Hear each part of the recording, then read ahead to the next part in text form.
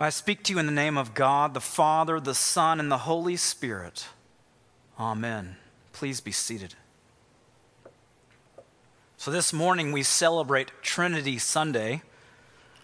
And the Sunday following Pentecost is always appointed as Trinity Sunday because as we progress through God's unfolding of salvation with the church calendar each year, it's only after the Holy Spirit comes at Pentecost that the reality of the Trinity is fully revealed. The reality that we worship one God in three persons. So this morning I may talk about the Trinity here and there. But more importantly, I want to address the epidemic. No, I'm not talking about COVID-19, but about the much older epidemic of racism in America, both personal and systemic, that has come to the forefront once again. As I'm sure all of you are aware, for the past 2 weeks there have been protests all over the nation and even the globe, sparked by dismay at the murder of George Floyd, which itself came on the heels of the slayings of Ahmaud Arbery and Breonna Taylor earlier in the spring. These protests, which have now occurred in more than 700 cities and towns in the United States alone, have been organized to proclaim that every life is equally valuable regardless of skin color, and to plea for justice and reform. And this reality of people of all colors and classes and political parties coming together in this manner challenges us as individual Christians and corporately as the church to re-examine how we think about these issues and to consider how or whether to respond to this movement ourselves. This week I was blessed, truly blessed, to watch a roundtable discussion among the Anglican, the ACNA clergy, a roundtable about race, justice, and social unrest, which I commend to you and will draw from at times in what I have to say this morning. In the words that follow, which are heavily footnoted on the manuscript, by the way, if you want to seek out some further reading. In the words that follow, I want to give you an opportunity to take a break from sorting through all that's going on, primarily through social media or secular news intake, and instead to consider these matters in light of God's Word and within the context of the body of Christ, though we remain virtual for now. While everyone who's been participating in the Black Lives Matter protests and advocating for racial reform in recent days, while every one of them is not a believer, not even close to everyone, I want to begin by reminding us all that the origin of this idea that every person is equally valuable, that belief comes from our Holy Scriptures, the Bible. Our gospel passage today from Matthew 28 recounted Jesus commissioning his disciples to take the good news of salvation to all nations. And the Greek word there for nations is literally ethnos, where we get the word ethnicities, as Jesus makes clear that every human is equally worthy of the salvation of his kingdom. And then the final book of the Bible, Revelation, emphasizes how the kingdom of God will one day be revealed as comprising every nation, tribe, people, and language. And yet the notion of every life mattering can actually be traced all the way to the beginning of the Bible, to Genesis chapter 1, which we just read. Now, this passage was likely appointed for us today because of its mysterious mention of us in chapter 1, verse 26. Historically, many in the church have thought that this might be the first mention of the Trinity. though it more likely refers to the Old Testament concept of the council of the gods. But I digress. And we could certainly have a vigorous and healthy debate about how to understand the genre and historicity of early Genesis and what particular means God used in bringing all of creation about, culminating in his beloved humankind.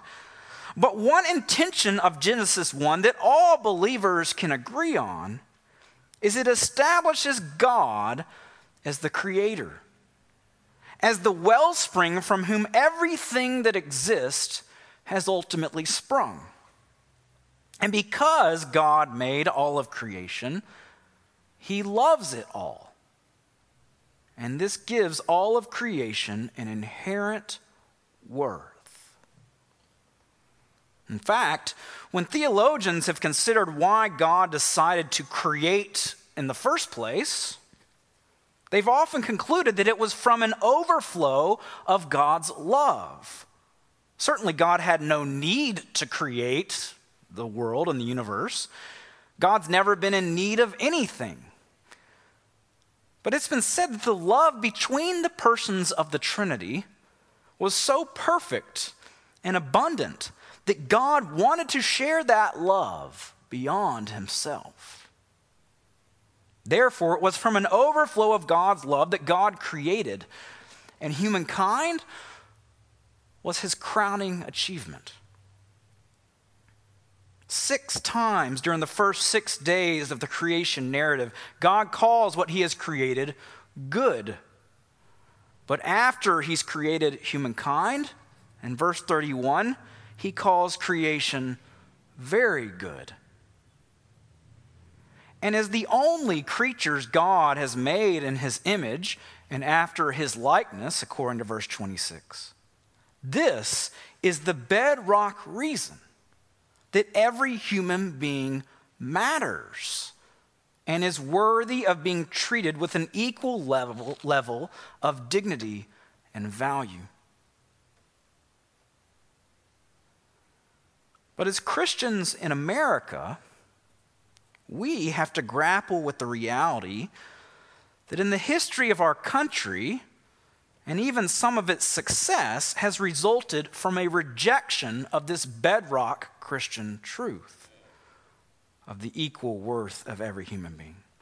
And as painful as that is, we can no longer continue to ignore this history. As many of you know, as much as the U.S. Constitution is hailed as a grand document, upon its drafting in 1787, it not only propped up the enslavement of black people, but it infamously counted slaves as 3/5 of a person, a fraction. And that slaves were counted as persons at all was ironically something the southern states advocated for in order to increase their state's representation in Congress. But rest assured that the slaves and their interests were not represented. Well, it wasn't until almost 100 years later, after the Civil War, that the 13th, 14th, and 15th Amendments combined to correct this lawful devaluing in the Constitution, while also abolishing slavery and giving black males the right to vote. Women, of course, were not given the right to vote until the early 20th century, but we'll have to leave that subject for another day. But in the 18th and 19th centuries, there were churches of all stripes who perpetuated racism and segregation through the misuse of Scripture, such as the proof texting of Paul's writings on slavery, as well as the curse of Ham heresy that we talked about in January from the early books of Genesis. And yet, as has been proven once again in recent weeks, ascribing different levels of dignity or worth to a person, or harboring assumptions about a person based on the color of their skin remains an epidemic in America, both in the hearts of us as individuals and systemically in our law codes still. Even after the 13th, 14th, and 15th Amendments were passed, going back in history again a little bit, even after that, in many states, like where I'm from in Alabama, Jim Crow laws were created to diminish the effects of the amendments and to maintain the pre-war racial hierarchy by creating legalized segregation for the next 100 years. In fact, it wasn't until the 1960s that the Jim Crow era can be said to have officially ended with the passage of the Voting Rights and Fair Housing Acts. Because up until then, since the 1930s, a practice called redlining was the official U.S. government policy. The Federal Housing Administration, beginning in the 1930s, created maps where anywhere that African Americans lived or lived near was colored red to indicate that it was unsafe to insure mortgages there. Redlining was later adopted by the VA. The consequence of all this being that in the housing boom of the 1950s, as white America began building wealth in the suburbs, black people were deliberately shut out from that advancement. Well, backing up again, even after slavery was abolished in 1865, the 13th Amendment included a loophole that still allowed slavery, quote, as a punishment for a crime. Well, the states throughout the South began drafting laws to exploit this loophole. They were known as black codes that were designed to lead to the arrest of black people who were then put back to work, and sometimes even put back to work in former plantations that were converted into prisons, such as in Angola in Louisiana, and in conditions that historians have called actually worse than slavery. Well, the legacy of these black codes continues to be reflected in the mass incarceration of black people in prisons today. In America, we lock people up at a higher rate than any other country in the world. I'm sure you've heard that. Even though studies have shown that mass incarceration doesn't make our communities any safer. So what purpose is it serving? Well, the racial bias within our prison system is numerically undeniable. For example, even though African Americans and whites have been shown to use illicit drugs at similar rates, the imprisonment rate of African Americans for drug charges is almost 6 times that of whites. 6 times. While the for-profit private prison industry rakes in approximately $5 billion per year on the backs of those people. I'm worn out now. Suffice it to say, our country has never truly reckoned with the legacy of slavery that continues in systemic racial inequality and in police brutality toward minorities. But this isn't to say all police are bad or that we could live without police, nothing like that. What I'm actually saying is that we dishonor the police. We dishonor the police if we as Christians do not hold them as an institution accountable for the fact that black people are 3.5 times more likely to be killed when they are not attacking and don't have a weapon than white people are. 3.5 times more likely. We dishonor police if we, just like we dishonor our parents, if they ask us to do something that we know is wrong and we obey them, all right, we're actually breaking the 5th commandment, calling us to honor them. Similarly, we dishonor the police if we don't hold them as Christians to account to those statistics. We dishonor them. And by the way, that statistic, that black people are 3.5 times more likely to be killed when they're not attacking and don't have a weapon, that's a statistic that police departments across 16 states have agreed is true.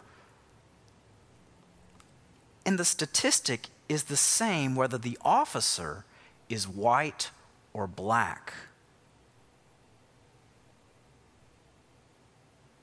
All of which can only be an indication that the color of the black body has become weaponized and a source of fear in many people's hearts and minds.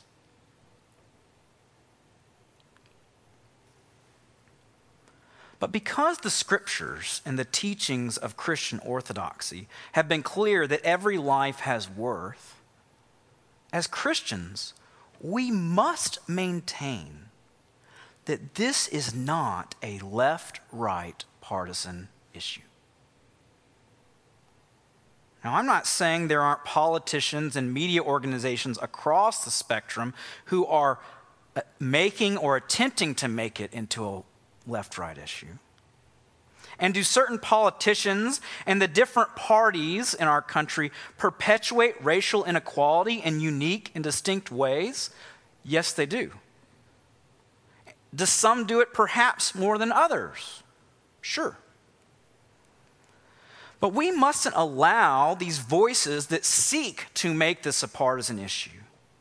As Christians in the church, we mustn't allow these voices to divide us on the question of whether black lives matter as much as other lives. As Canon Esau McCauley said on the roundtable this week, this is a kingdom of God issue, not a partisan issue. And the challenge before us as Christians is to ensure that we are not perpetuating any prejudice or racial oppression, either through our words or our actions, or even passively through cowardice, or unintentionally through ignorance. This is why we must make ourselves accountable to others, that we are not being part of the problem, but part of the solution. And to do that, as Bishop Hobby said, we must first of all become willing to listen to the experiences of minorities and listen to them without defensiveness or recrimination. You know, by definition, the word privilege means that one has not had to experience things that others have. I know I have lived a privileged life in many, many ways. And I know that a lot of that has to do with where I was born, the family I was born into, the color of my skin. So because I have experienced that privilege, the only way for me to learn about the experience of others is to listen first, to be humble about my own perspective, that it's limited. So this is why I've invited our parish into an exercise of listening by reading the memoir of Ta-Nehisi Coates, who offers some perspective I would imagine many of us have never even considered before. I know I hadn't, some of the things he says. And there's still room to sign up for this, by the way.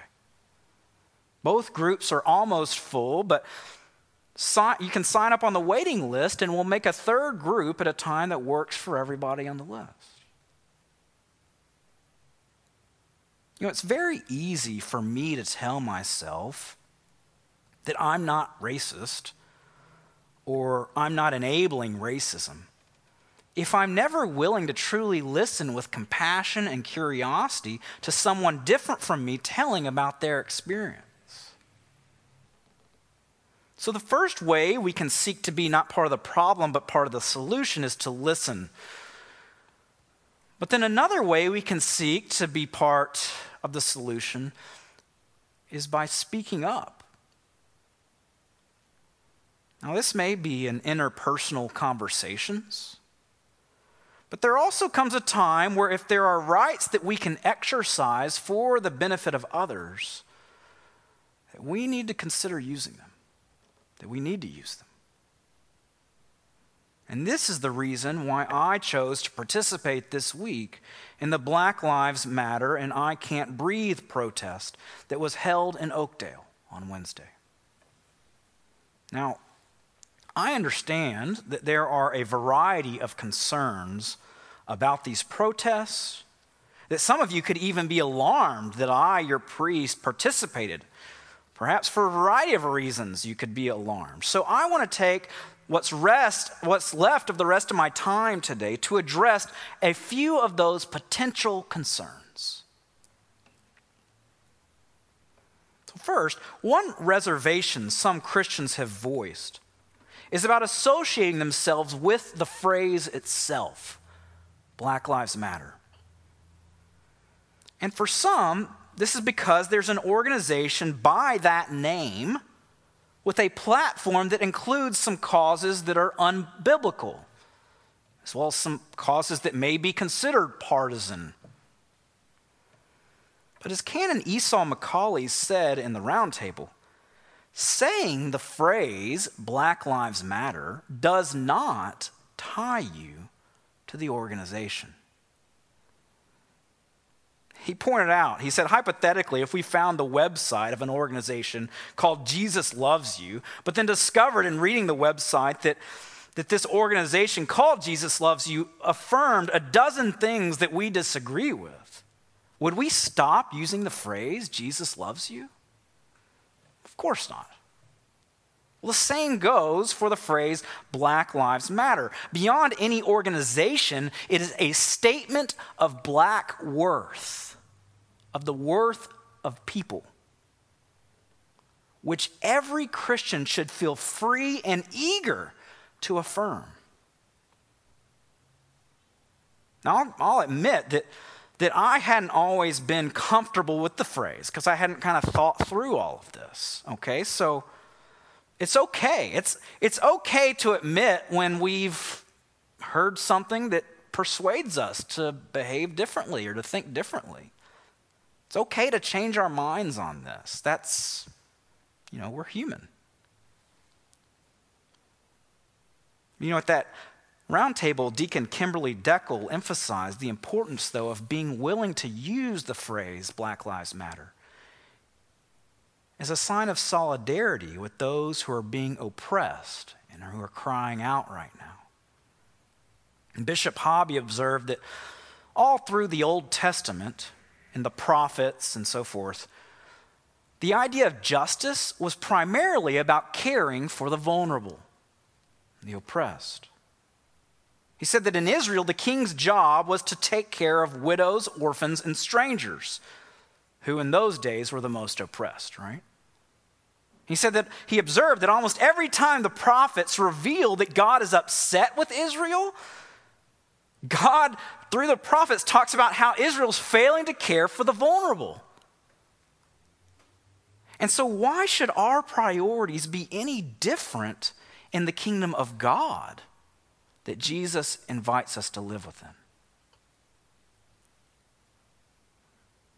But others may be uncomfortable with the phrase Black Lives Matter because it has been unhelpfully framed by some as anti-police.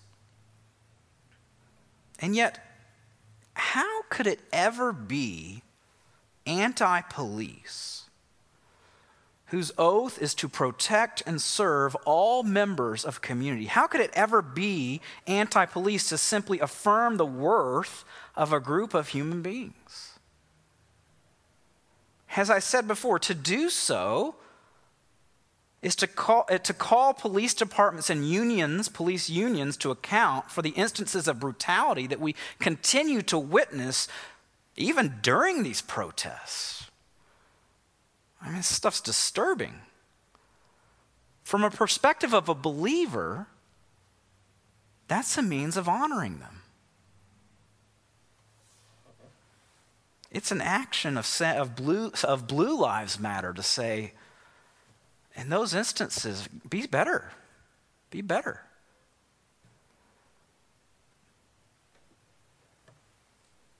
So to get caught up in a debate, which is so easy, I'm sympathetic. I get caught up in it. I've gotten caught up in it. But to get caught up in a debate about whether to say Black Lives Matter is a distraction that all too often, what it really does in effect is it provides a rationale and a cover for not speaking up, right?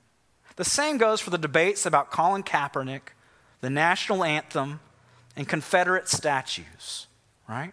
What all of these debates have in common is that they're about purely symbolic things, right? Which means that so long as we're preoccupied with these symbolic things, it ensures that we are not paying the appropriate amount of attention to human beings, right? And that we're not doing anything to contribute to the love of neighbor.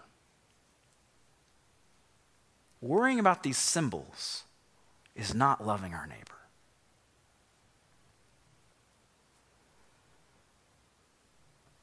Another tempting distraction is the conflation of rioting and looting with protesting, or conflating them with each other, rioting and looting as the same thing.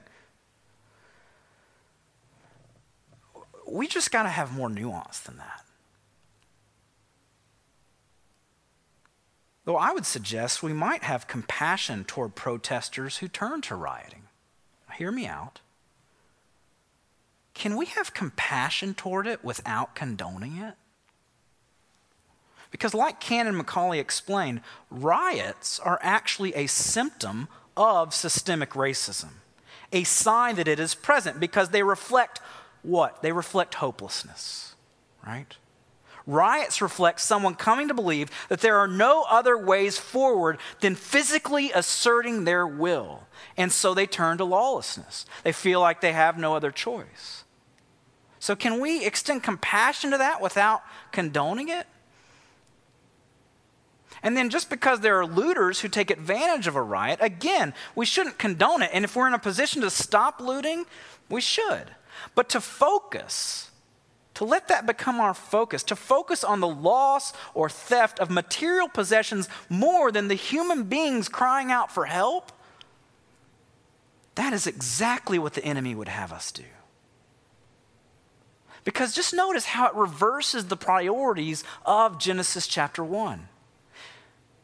Right? Becoming preoccupied with the looting over the message of the protesters is to treat the things of creation, the material things that don't bear the image of God, as very good, and to treat the humans as just good.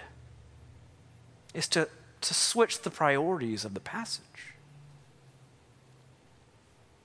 So we have to guard against becoming distracted away from what matters most by what should matter less. Or as another panelist said, we need to ask ourselves, what might I be opposed to for the wrong reasons? What might I be opposed to for the wrong reasons? I mean, that's just a good question to be asking ourselves throughout life. And when we discover such things, which we all will from time to time, we're called to repent, to not be in shame about it, to receive Christ's forgiveness, and ask the Holy Spirit to change our hearts and help us do different. As followers of Jesus, we are called to live as if our fellow human beings are worth more than property, more than our convenience, more than our American dream, even more than always maintaining our complete health and safety. And this point is relevant to a final concern that some of you may be thinking about, which is the reality of protesting during the time of the coronavirus. I mean, there is still a viral pandemic out there, after all. And it was mentioned at the round table that a leader, for example, of a protest in Athens, Georgia, has since tested positive for COVID-19, and no telling how many people that person came in contact with. So it may seem a bit contradictory or even hypocritical for a church leader like me to have participated in a public protest. Especially when next week we're going to start having public services where we seem to have stopped just short of requiring a hazmat suit for you to attend. Sorry. Let me just say, even with a mask on, which I wore to the protest, going to that protest absolutely put me at greater risk than if I hadn't done it at all. Absolutely. But I decided to do it because of love of neighbor and because of what is at stake for others. I had to do a risk calculation. In fact, Macaulay at the round table, he admitted pretty frankly, he said, people are going to die because of these protests who would not have died otherwise. But he also noted that if you remove the church from these protests, there would be a ton more rioting, right? And this really resonated for me because a lot of these people aren't believers who are protesting, right? At Wednesday's protest, I found myself not only praying, but even starting chants to exhort the other protesters not to be provoked to violence and to remain within the boundaries set by authorities. So ultimately, it's between us and the Lord if and when and how we choose to speak up about the epidemic of racism and police brutality. But when it comes to the risk involved, whether it's physical or social or familial, right? It may be an unpopular thing to stand for in your own family. When it comes to those risks involved, if we are never willing to put our own well-being at risk for the sake of others, we're probably going to find ourselves complicit in a fair amount of injustice when Jesus lists our sins on Judgment Day. I know we are all grateful that Jesus was willing to risk his well-being for us. But he also taught that if anyone wants to be his disciple, we must take up our cross and follow the way he trod. For whoever wants to save their life will lose it, he said. But whoever loses their life for me will find it. In the name of the Father, and the Son, and the Holy Spirit. Amen.